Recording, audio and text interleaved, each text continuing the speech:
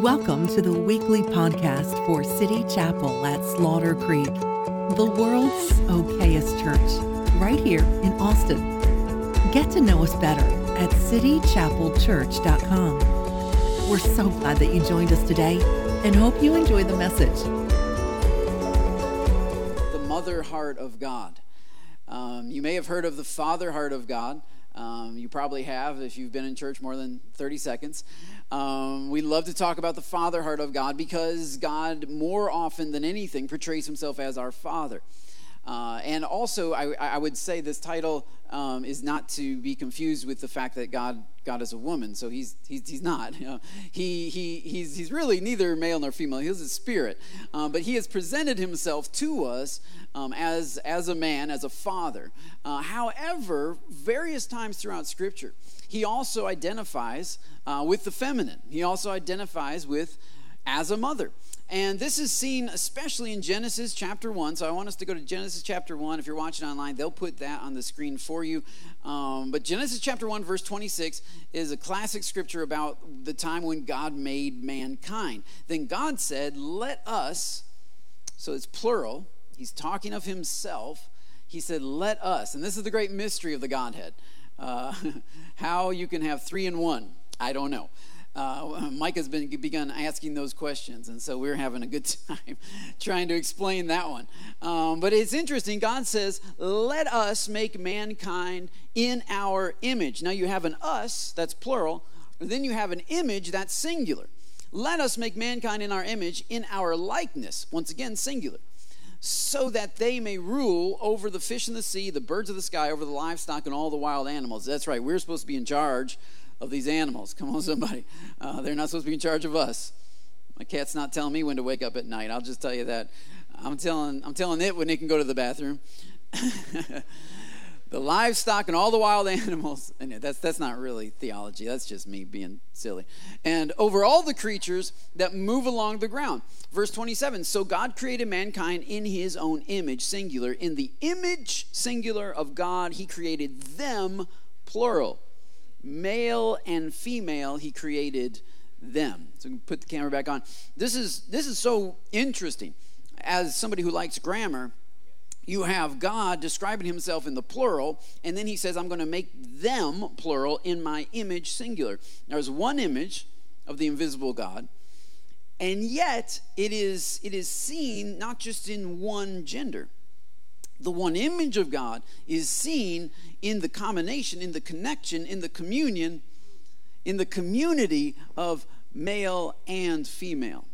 This is why when he first created man, he said it's not good for man to be alone, because you cannot project the image of God. The image of God is not just masculine, and the image of God is not just feminine. So the image of God is both, he says, male and female. He created them in one image, but there was two of them. Come on, somebody.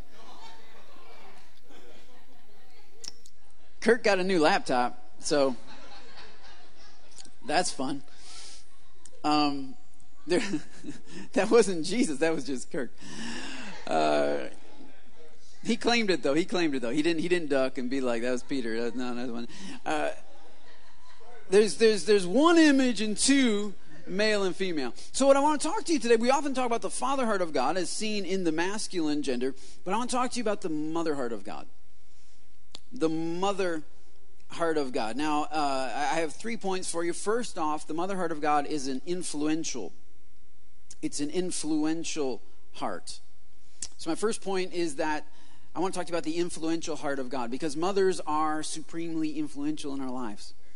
And this is self-evident. I don't have to go through a bunch of scripture to let you know that mothers are powerful. Mothers are able to set the course for their children. They're able to interpret reality and a worldview for their children. Mothers are so influential. I think it was Abraham Lincoln who said something about that. The person who most influenced me was my mother. I mean, even Kylo Ren.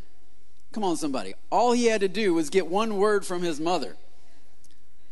Spoiler alert, I don't know if you saw Rise of the Jedi, but anyway, we were watching that the other day, and I'm like, that's all they had to do was get Leia to talk to him? Why didn't we do this 15 movies ago? I don't get it. But anyway, I mean, moms are influential. Moms have a greater weight when they speak. Moms carry with them influence over their children. Some of you wish you had a little more influence. Well, anyway, you do. It may not look like it, okay, when they're teenagers. It might not look like it, but trust me, your words are the words that are echoing in our ears. My mom is the most influential person in my life, and I've had a lot of strong, influential people in my life, but my mom is the one who believed in me and who called out in me my calling before anybody else did. And really, if it hadn't been for my mom, I preached my first sermon when I was 12. And you know why I did that? Because of my mom. I was so shy, I wouldn't get up here and talk to people. Are you kidding me? But my mom had this great idea that we were a small church, and it's like all the youth, that's like me and my brother and like two other kids, you guys are going to do church on your, like, for Christmas. And so we need a preacher. And so nobody volunteered, right? And so they kind of all pointed to me. I was 12 years old. So I preached my first sermon when I was 12. My mom helped me prepare the sermon. And we were sitting on the kitchen table, and I was writing out my notes. I had multiple pages, and I had made photocopies of like commentaries and cut it out to like put it on. This is original copy and paste. You know what I'm saying? You put it in a copier, and then you paste it with paste glue on your paper. I'm showing my age. I just turned 40 though, but that was copy and paste. And I'm sitting up with Mom, making my points, okay? So my mom, like, before I went to Bible college, my mom taught me how to preach, and she didn't know how to preach. So that's why I preach like I preach. Anyway, she finally, we had like these points and all this stuff, and then at the end she said, now you need to have a closing. And I'm like, oh, okay, usually you just kind of repeat what you said before, and then you close it, and you're dismissed. You always got to say you're dismissed. And so she said, well, how about you just speak from your heart? And so I wrote that in my notes, and I still have my notes from my first sermon, actually. They're still at Mom and Dad's house. I found them the other day, and right there at the end, in closing, the very last thing was, in all caps, speak from heart. And needless to say, my sermon was awful. It was terrible. It was the worst sermon you've ever heard. I feel sorry for those poor 15 people that were up there in the YMCA listening to little Harry, 12-year-old, ramble on about whatever the heck I was trying to say. But when it came to speak from your heart, I didn't have any notes. Because I was glued to my notes. I was holding on to this thing like it was going to take off, you know. And I was so scared to come out here because that's scary. Now you can see my pants. And so it's like, you're stuck. This public speaking, man, it's tough. And so then it said, speak from your heart. And I was like, And so that made me look up. And I looked up and I started speaking from my heart. And something happened in that moment. Something changed inside of me. Something began to flow from me to other people. And I never forgot that. The next Christmas came time for somebody to preach. I said, okay, fine, I'll do it. And the next Christmas, and so on and so forth, until finally the pastor asked me to preach on a midweek service. That's when you know, like, it's like a test. Like, they're not sure if they really want you to preach in church, but it's like, we'll let you try in the midweek. And so I was pumped, man. I fasted the whole day before. I was like, woo, I was ready to go. And it was... Honestly, it was the worst sermon I've ever preached. I always try to listen to my sermons to see how I can get better. I've never been able to listen through that entire sermon. It was so bad. And it was so long. You guys think I preach long now? Oh, yeah. That was long and boring. It was awful. And so I just decided I'm never preaching ever again. And then my mom had this great idea of doing this pastor appreciation service on Sunday where Harry preaches. And I was like, no, I don't know. I don't want to put anybody through that again. And she said, no, it'd be great. And sure enough, I got up and I preached, spoke from my heart, and things began moving again. And so really, the most influential person in my life is my mom. And then after that would be Rowena, who has influenced me for the past, 15 years, ever since I met her. But my mom is the one who pushed me. My mom is the one who believed in me. My mom is the one who was influential, and that's the influential heart of God. I don't know if you know this or not, but God is still influential in the world today. He hasn't sat down from his throne. He hasn't climbed down, and he hasn't been caught off guard by COVID-19. He hasn't been shocked by the events of the world. He's still in control. Even though there may be evil in the world, even though there may be sickness and disease in the world, God, Scripture says he's working all things together for good. He's working all things together. He's taking all the pieces and he's weaving them together. There's a passage in Proverbs 31 talks about the Proverbs 31 mom. And there's this weird passage that often kind of freaks people out. In verse 19, it says, she stretches out her hands to the distaff, and her hand holds the spindle. Now, that sounds weird because nowadays, most of you aren't making clothes for your kids. If you keep reading the verses, it's because she's making clothes for her family and for others. And that seems strange. And so many times people, moms will read this on Mother's Day, and they'll be like, oh, the Proverbs 31 woman, yep. Like, she was awesome. She was the perfect wife. She was the perfect mom, even made clothes for all of her kids. But, see, most of us aren't making clothes for our kids because in these days, making clothes was a very high honor. Nowadays, it's not. It's something that you just go to H&M and you buy something. You go to JCPenney or wherever you shop. But in these days, it was a very high honor, and especially the distaff and the spindle. Now, distaff, I think that's King James for a stick that you would have, and you would put a lot of cotton on the stick. So you reap cotton from the fields, you weave it onto this stick, and then you have this spindle or this wheel, and with one hand, she's holding the stick with all the cotton on it. On the other hand, she's spinning the wheel, and so you connect the cotton onto the wheel, and you begin to spin it. What she's making is yarn. She's making threads with it. As you spin it, it gets stronger and tighter, and it's twisting itself, and it's tying itself together, and she's making yarn. Now, what's interesting is ancient times, people believed that there was a lot of magic connected to spindles. I don't know if you remember Sleeping Beauty. I don't remember Sleeping Beauty, but remember the witch got Sleeping Beauty to touch the spindle, and that's what killed her. Rumpelstiltskin also was working spindles, and a lot of that stuff comes from ancient folklore, ancient pagan religion that believed that working the distaff and the spindle were really powerful. And so obviously Scripture doesn't teach that, but it's using the imagery to explain the role of the mother. And so I found this really cool poem from this Nordic pagan religion where there were these three, I guess, nymphs or something that they attend every birth. And for every birth they attend, they show up and they start spinning the wheel and making yarn. And what it says is they lay the destinies of men. Because it's really mysterious how you give birth, right? You start with something really small, that thing grows, and out comes a living human being. And so there's a lot of mystery around that, just like there's a lot of mystery as to how you take raw cotton, and turn it into thread and yarn. And so there's this creative power that mom has. There's this creative power that mom has to be able to hold one hand here, hold another hand here, spin the wheels, and start creating something. And I was going over this scripture years ago, and I shared this with Rowan. I said, "This is what you're doing with our kids. You're taking raw cotton, because they're just raw rebellion and energy and nonsense and not very useful for anybody because they just eat and poop, like that's all they do, and it's just raw. It's just nothing there. And what a mother does is she takes that and she starts working that.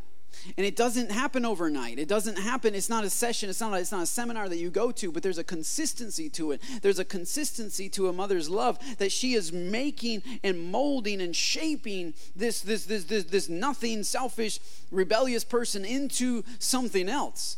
And this is exactly what God's doing.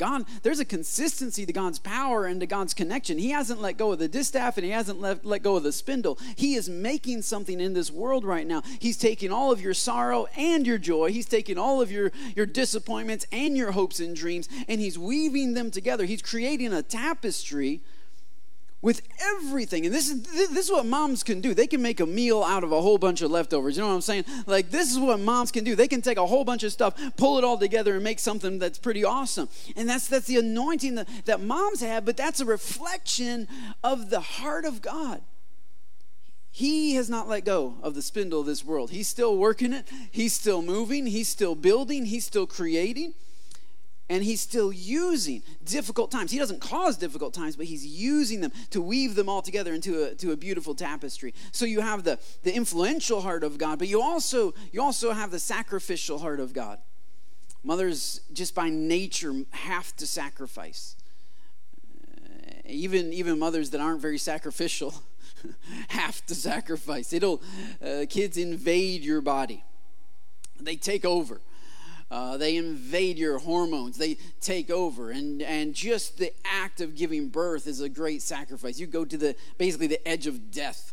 Even a C-section, they have to cut you open and cut through all kinds just to get the baby out. It's a very sacrificial process that God created because he wanted to show his great love for us. That he is a sacrificially giving God. That although he deserves all worship and all attention and all glory, and he receives all attention and all worship and all glory. But at the same time, he is giving, constantly giving. For God so loved the world that he gave his only begotten Son. The Father gave his Son. The Son gave sight to the blind. His whole life was giving. Everywhere he went, he gave healing to the sick. He gave resurrection power to the dead. He gave wisdom and words of teaching. To the religious people, he gave a better option. To the sinner, he gave hope. To the weak, he gave strength. To the thirsty, he gave water. Not just water that would run dry, but living, everlasting water. Finally, he gave an altar call to Pontius Pilate, right? He gave his back to the whip, gave his hands to the nails, gave his feet to the nails, gave his side to the spear, gave his mother to John, gave his spirit to his Father. Because he's a giving God. He is ever, what does the hymn say? Ever blessing and ever blessed. Ever blessing and ever blessed. He gives, but it doesn't detract from him.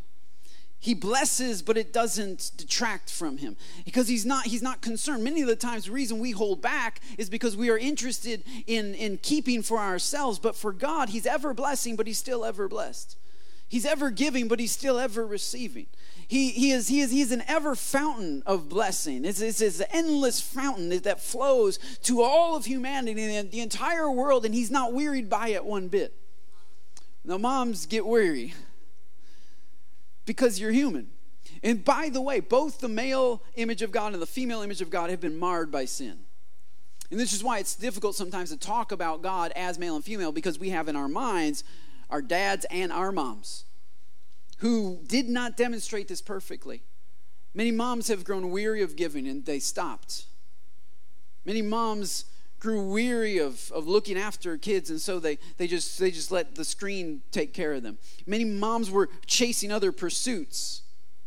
And many of us grew up with moms that were not giving. They were withholding love they should have given, attention they should have given, because they'd already given it somewhere. They already spent. They already gave it somewhere else. They pursued a career. They pursued boyfriends. They pursued whatever it was that they were doing, and they didn't give. And so when I talk to you about a God who's ever giving, you have a hard time comprehending that. But I want you to know God is not like failed humans. Both moms and dads have missed the mark, but the goal is for us to see God past these people. That you would understand that there is a God who is ever giving, and he doesn't hold it against you, is what Scripture says. If anyone lacks wisdom, let him ask about God who gives liberally, generously, and he doesn't hold it against us. Why would Scripture say that? Because he knows we've been raised by people who held it against us. You should have known that. You shouldn't need me to tell you that. You shouldn't need me to be there for you. You should, and yet God's not like that. He is ever giving. He's pouring out himself. He's pouring out instruction. He's pouring out wisdom, and he's not holding it against us. We don't have to come up with reasons why we're worthy of receiving. He's ever giving. In fact, Isaiah 43, I think it might be in the Message. It's in the Message paraphrase where he says, I'd give everything for you. I'd trade the entire creation for you. God is ever giving, and he would happily, in order to bring us in, he would trade everything for us. And this is good for us to understand the mother heart of God toward us. He is ready to give to us, but he's not just ready to give sacrificially to us, he's ready to give sacrificially for us. And there's a difference there.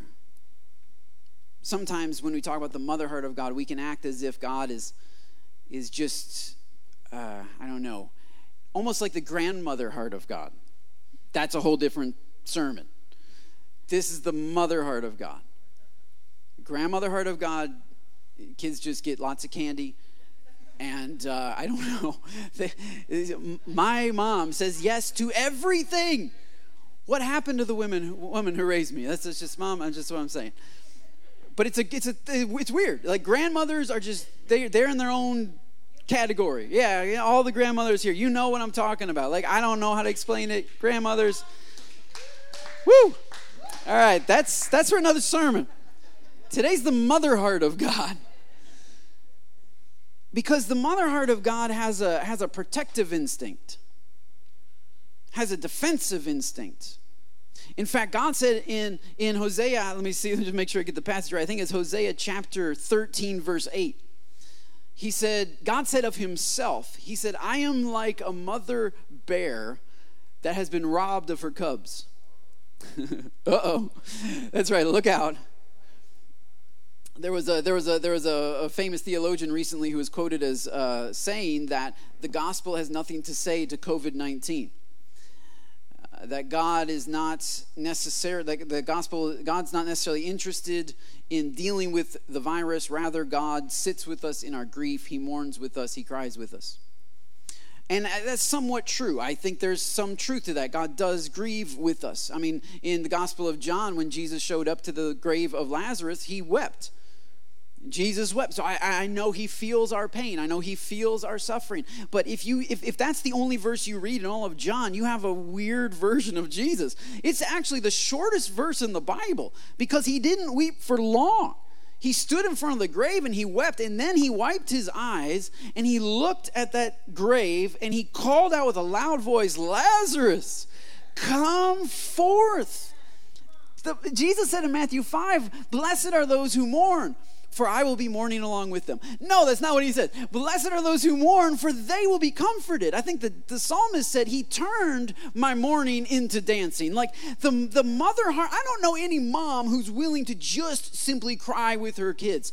Every mom I know wants to do something to make it better. And if you want to do something to make your kids better, how much more does God want to come in and rescue and deliver and save and heal and deal with the COVID-19 virus that's ravaging your cities and your towns and your families? Isaiah looked forward into the future and he saw the cross. And he says, surely he has borne our sicknesses and our diseases. Those are medical terms. The gospel has something to say. And it is that the mother heart of God will not allow his children to be ravaged by sickness for much longer.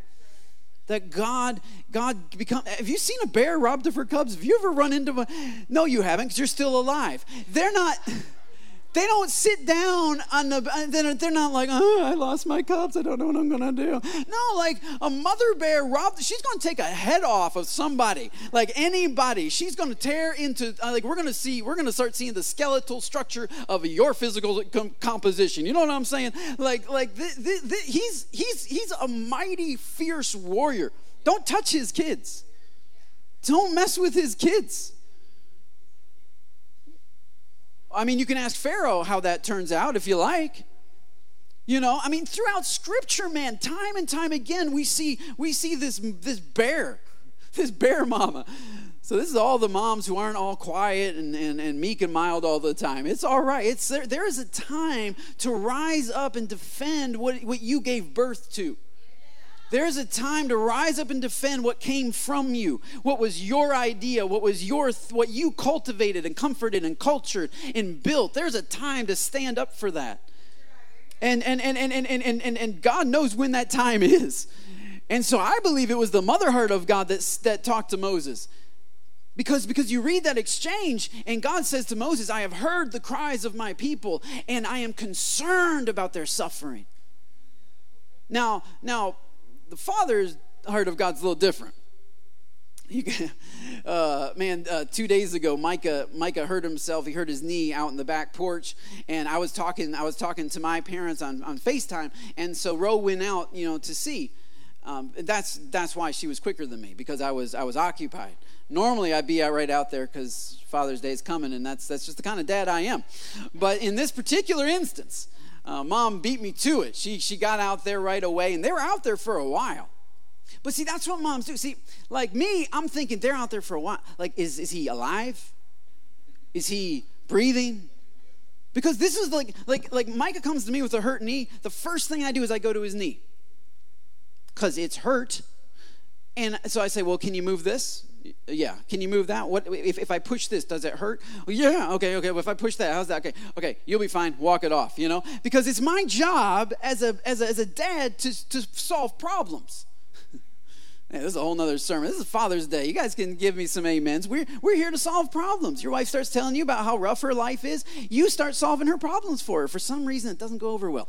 But with the kids, it's like, man, you hurt your knee. Let me see if your knee is okay. Let me see and once it's okay. So now you just need to walk it off. You need to toughen up a little bit. Like, I mean, it's okay to cry, but just, walk on it because that'll help stretch things out. We'll get some ice. But no, when mom goes to Micah or Madden and they've hurt themselves, there's this long period.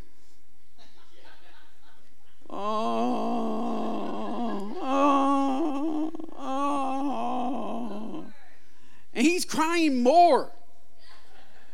Moms make kids cry more. He's like, not even lying. If I go up to him, he doesn't start crying. If mom just walks toward him, he starts crying. Like, babe, what do you do to these kids? Like, you're just making them cry. But no, like they just like they know dad's going to try to fix the problem. They know mom's going to see the person, not just the process. So the father heart of God, for 400 years had told the people of Israel, just walk it off. You're in slavery, I know, but you need to walk it off. You'll be fine. You'll be all right. Because the father heart of God was planning something. He was growing a people group from a tiny little family into a great nation. And so it's not going to happen overnight, so you just need to walk it off. Okay, you're going to be in slavery for a little while. And you just need to keep going. You need to keep going. You need to keep going because I'm doing something. I'm building something. That's the father heart of God. It's strategic. And he sees the process. He sees the process that you're in, and he's working the process. But finally, the mother heart of God, after 400 years, said, I can't take the suffering anymore. So go tell Pharaoh his time is up. The mother heart of God is stepping in. Father heart of God, our kids have been walking it off for long enough. The mother heart of God came in and said, the time is up. I can't stand the suffering of my kids anymore. Man, I just feel like God's saying that to somebody right now. I feel like the mother heart of God is about to step in. You've been walking some things off, but God is announcing to everything that once held you captive. Everything that once held you captive, there's an expiration date to it. It's not forever.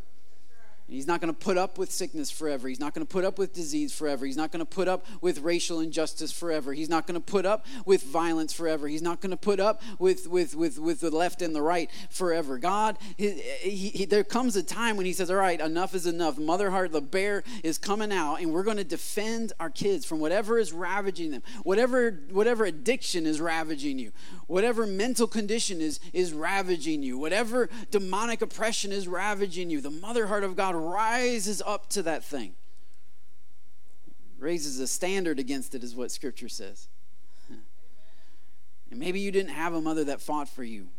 Maybe she was too busy trying to defend herself. I don't know. But this is the heart of God. He's a fighter. He'll take somebody's head off. Number 3, the nurturing heart of God. The nurturing heart of God. Moms are different than dads in a lot of ways, and it's especially evident when you go to hold a baby. I don't know if any dads remember the first time you held your baby. It's seriously, there's not much more awkward than trying to watch a dad hold a baby.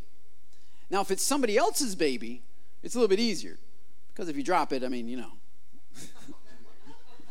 it's not yours. They got the hospital bill, I guess, everything's good. But when it's yours, like I remember specifically, like no, like not even lying. When we had Madden, like I've always been a real confident driver, never been in an accident yet in my life. That's also because of the mercy and grace of God. But I'm just saying, I've been cautious, But I take curves the way you should. I drive. Well, man, the first time we had Madden in the car seat, it took us an hour and a half to get from the midwife's place to our house, and it normally was like a 35-minute drive. And we got home, and Ro was like, "It seemed to take kind of long, didn't it?" I said, "Yeah, and my hands are sweating, because I was like making turns like this, I mean, it's so weird when it's your kid. I mean, literally, the first time I held Madden, it's like, I only have two hands, and if it's a football, like I know how to get that and hold that, but it's a baby. It's not a football, so I'm trying to balance out one hand on the head, another hand on the butt, trying to get just the right, and it's the most awkward thing. And luckily they have small necks, so you can always grab a hold of that, right? So at least you're not going to drop them. Might choke them, but they're not going to fall to their death, right? That's not how it's going to happen for you. You're not going to be the one dad who killed their kid because you're caught. So I'm going to hold them. I'm going to hold them. It's tight. Well, it's awkward. Well, okay, if you're a baby and you can't even see very well. You can see like right in front of you, and everything else is blurry. You can't hear very well. You don't understand anything that's going on. The only thing you understand is your sensations. And so when dad holds you, you feel somebody who's thinking way too much. You feel a rigidness. You feel an other than-ness. You feel a boundary. That's what dads are. It's the father heart of God. He draws boundaries for us. He's other than us. He's different. He's higher. He's above. He's planning. He's thinking. You can trust him. There's a rigidness even to his body. Even if you take the baby into your chest, especially if you got a lot of muscles like me, there's a rigidness to that. There's a strength. There's a definition to it. But when you hand the baby to its mom, you're seeing moms. They don't hold babies like this. They don't try to balance the weight of the head with the weight of the rear. They just like cradle, and it's more of like the baby's laying on them. There's a softness. Immediately, the baby senses it's not as structured, it's not as rigid, it's not as defined, but there's a softness and there's a oneness that happens. Because the mom carried that baby for 9 months. By the time I got to meet Madden, Ro already knew Madden. Because when I couldn't see that anything was happening, there was just kind of a big ball here, Ro could feel things happening. So Ro knew Madden much more intimately than the first time I met Madden is when she came out. And she had a bunch of blood and guts all over her, And that was my first meeting with Madden. That was not Ro's first meeting with Madden. Ro knew her. And so when Ro held her, Ro was holding a part of herself. Because this baby was literally inside of her. This is the mother heart of God. The father heart of God is very strategic, very strong. He defines boundaries for us. He works out our future. But the mother heart of God holds us in our present. The mother heart of God is soft, and it absorbs our weight. It absorbs our harshness and our hardness, and it brings us into himself. Because before you existed here, before your mom even knew you, actually scripture says before the foundations of the world, he had glorious things planned for us. We existed not in this space, but we existed in his mind, in his imagination, in his heart. And he carried us for thousands of years. By the time you came to being, he had been already carrying you. He had been prophesying about you to Abraham. As many as stars as there are in the sky, that'll be the amount of your descendants.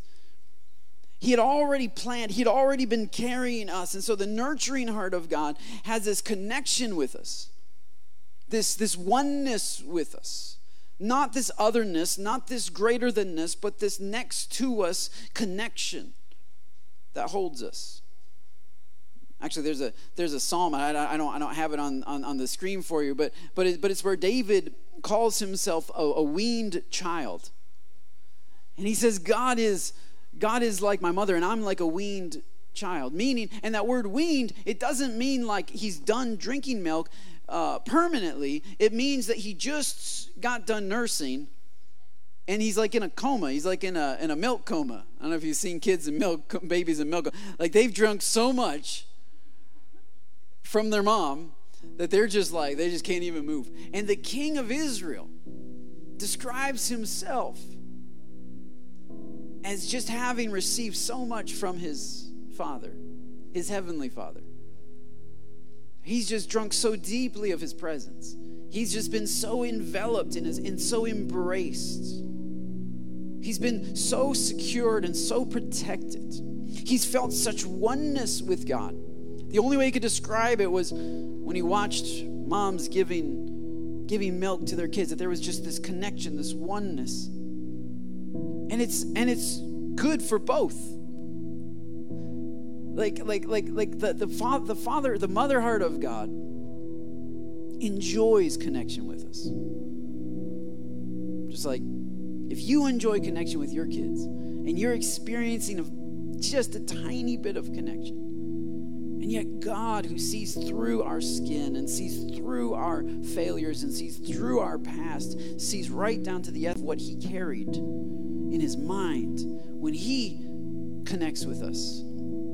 He's not judging us on the way that the world is judging us. Moms never judge their kids in the same way everybody else does. On the one hand, they know more about you so they can call you out on more stuff. But on the other hand, they know more about you so they know that the stuff they're calling you out on is not you.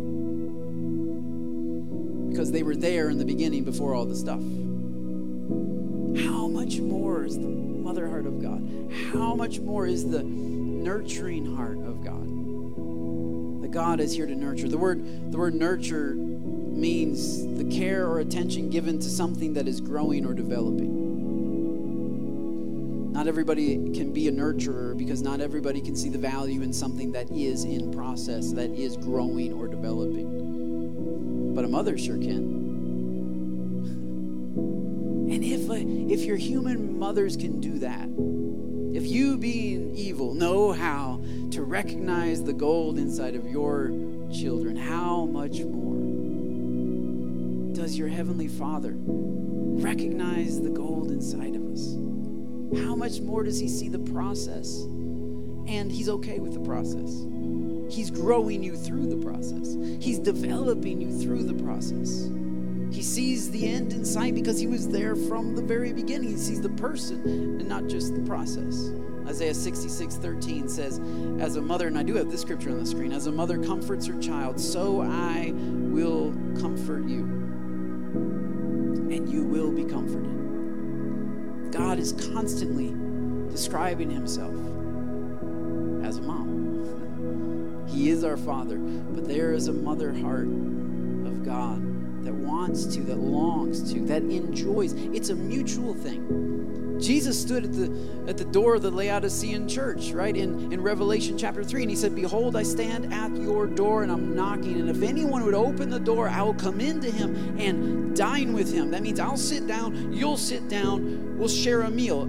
You'll eat, I'll eat, you'll talk, I'll talk. There will be fellowship. And who's he talking to? He's talking to the very church that he just called naked, wretched, and blind. He's a God who sees the process. And he says, look, I still want to be with you. You're naked, you're wretched, you're blind, but you're still mine. And I'm knocking on the door. So that's my altar call to you today. For some of us, we've had wonderful moms who were great examples. And I think on some level, all of us ought to be proud of our moms, no matter what your mom was like. I have some wonderful examples, some wonderful stories to share about my mom. And my kids are going to have some wonderful stories to share. Some moms have made it easier for us to come to God. Because when we met God, we said, oh, I recognize that. He wasn't a complete stranger. Because our moms trained us to appreciate that, to value that. But some of us have not. Some of us have never experienced an influential mother because maybe she abandoned you, or maybe she was there physically but not mentally. it is to be shaped or to be encouraged or to be challenged or to be motivated by our moms. We had to motivate ourselves for some of us. You need to know that that's not God. God can bring healing to those memories. God can bring a new influence into your life. Some of us have never had a mother that was a sacrificial mother. Instead, we always felt like an inconvenience. Drug around from this activity to that activity. And we never saw the sacrifice that she made for us. Even though she made sacrifices. But all the optional sacrifices she opted out of. And so we got an idea that we weren't worthy of love. That we had to somehow be more interesting and more effective and more something. But the mother heart of God is sacrificial, is giving. He doesn't need anything in return. He is giving, and it is joy to give us the kingdom. It is his joy to give us. It's his joy to pour himself out. He's like the river. As it crashes over the waterfall, it doesn't go slowly. It doesn't say, oh man, no, joyfully. It crashes down and runs down to the very lowest place. It loves to give of itself, to pour itself out into dry land, to be absorbed, because that's what it is created for. God is like the water. He's like the rain. He enjoys pouring himself out. And he wants to pour himself out to you. He also wants to defend you. He wants to fight for you. What he birthed, what he created. And then some of us have not had a nurturing mother. We haven't. It hasn't been a safe place for us. But God is a safe place. And he's able to take you in your tears and see you, wrap his arms around you. Love you. Yeah. Father, we come before you right now. You are the perfect. You are the greater than. As wonderful as our moms have been, and sometimes as not wonderful as our moms have been, you are the perfect. They were just pointers. They were just pointing us to something else. Same thing with our fathers. Sin has marred both of these roles. These images are messed up because of sin. Instead of strength in our fathers, a lot of times we have anger. But you are not an angry God. This isn't your natural disposition. It's not who you are. We're not an inconvenience to you. It is your joy to give us the kingdom. And so, Lord, we come before you right now, and everyone listening to this, everyone watching this, both now and in future time, we come before you. We thank you for your great love. We thank you for Jesus, who is the image, the image, the exact image of God. And he displayed both compassion and direction. He displayed all of these things for us. We see in Jesus the perfect Godhead. And then we see that perfect Godhead nailed to a cross for us. And so, Lord, we receive your love.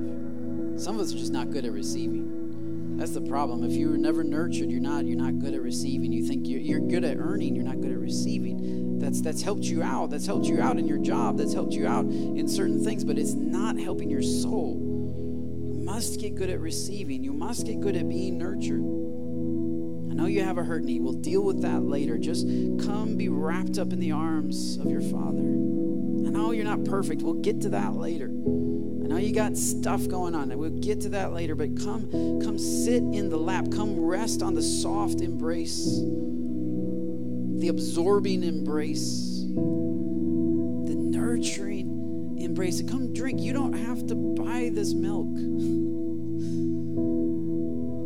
No kid's ever paid for the milk of his mom. You just get it. You just get it. You can't buy it. You have nothing to pay him. You have nothing to pay God. You can't bring anything to the table.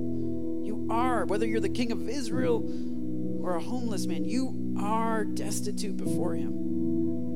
You'll never be good enough. You must accept his love as a free gift. We receive your love today, Lord. Wrap your arms around us. Comfort those that are mourning today. Encourage those that are discouraged today. Bless those that are happy today.